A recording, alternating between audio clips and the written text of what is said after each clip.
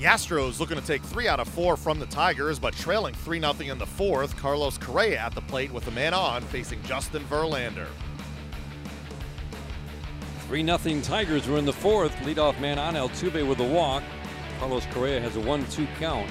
Sharp singled to center his first time up, the 1-2. Swinging a fly ball to left, way down the line and gone instant. Wow. Carlos Correa with home run number 7, and suddenly the Tigers' lead is 3-2. Well, that's a breaking ball in his happy zone. Inner half of the plate, he was able to put that severe buggy whip on it, and you called it right. That was out of here quickly. It hit up against the wall. If the wall wasn't there, it would still be gone. But that was hit in his area that he loves, and he didn't miss it. High fly ball here to right. This is deep. Trouble. JD back and gone.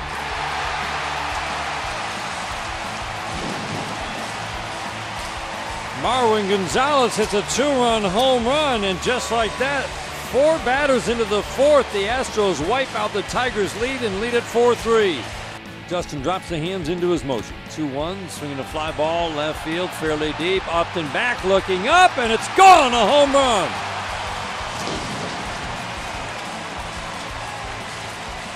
Juan Centeno, in 4 career at-bats against Justin Verlander, has hit 2 home runs. That's the 3rd home run of this inning, and the Astros lead at 5-3. Well, Gonzalez started to back up, but he's still a step onto the infield grass. Bregman a step behind the base at third. The pitch, swinging a ground ball, fair down the third base line. That's going to tie the game. Romine around third. Iglesias to second. Throw, not in time. Jose Iglesias with his 2nd RBI double of the game, and the Tigers have tied it at 6 here in the 8th. Well, good thing he didn't bunt. He wanted to hit because you know what he did last night there. He put a little buggy whip on that, not a big one. It happened to hit on the line into left field, hit the barrier, came back out, run easily, scores. Great base running by Romine, and then a double for Jose Iglesias, who all of a sudden has become a powerful hitter. Strike 1, fly ball, center field, deep. Going back, Collins, trouble, gone.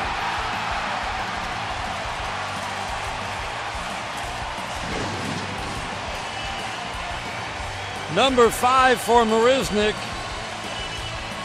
Astros lead 7-6. The Tigers come up short against the Astros. Manager Brad Ausmus spoke after the game. Generally, the ball carries a little bit better to left center. I don't know if that was the case or not. It looked like it was kind of swirling. A lot of the infielders now had trouble tracking fly balls and pop-ups, so the wind was playing with it a little bit. The way this game started, Justin Verlander was cruising through the first 3. In your opinion, what changed in the fourth? I can't say exactly, other than they started hitting home runs. You know, the 4th inning was the difference in the game. When James McCann takes the last ration, what's the update on him first off? He had 5 stitches. He'll go on the DL. I can't imagine it'd be more than the 10 days. There's no damage other than the fact that he split his skin open and the tissue underneath. So just have to have that heal up. So you have to make a roster move for him tomorrow? Yeah, we'll have a catcher tomorrow. And that's got to be tough coming on the heels of last night with your other catcher Alex Avila taking one off the wrist. Yeah, but Alex was fine. Obviously, he played today, and he'll be good to go tomorrow. How easy is that transition from going from catcher to catcher? Obviously, there's communication, but when they have to pass the ball from James to Alex there in the fourth. Yeah, Alex has caught Justin probably more than any other catcher on the planet, so I don't think it's an issue. How tough is it to run on these guys on the outfielders? I know in the first inning, Dave Clark had waved around Miggy, and then later in the game had to hold up, I think, JD at third. How tough is it to run against these guys? Well, it's tough with this field and left field because it's so short.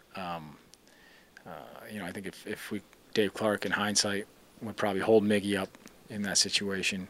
And with JD, he's just not moving as well because of the foot injury. With JD, as far as offensively at the plate, I know yesterday, maybe you didn't want to.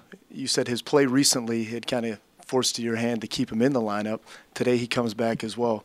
How would you describe his plate appearances since coming off the DL? Oh, he's been outstanding. He's been consistent. He's been consistently driving the ball, hitting for power. He's done a great job.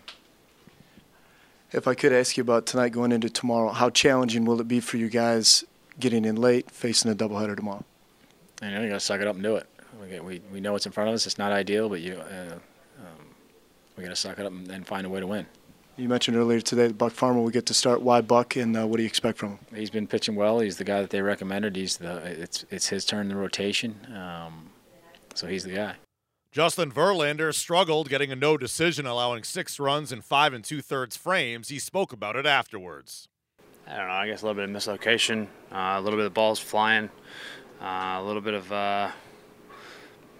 everything. You know, I think I didn't pitch great. Let those guys kind of elevate the balls on a night where the ball was flying pretty good, and you know, it just kind of sucks when we scored that many runs.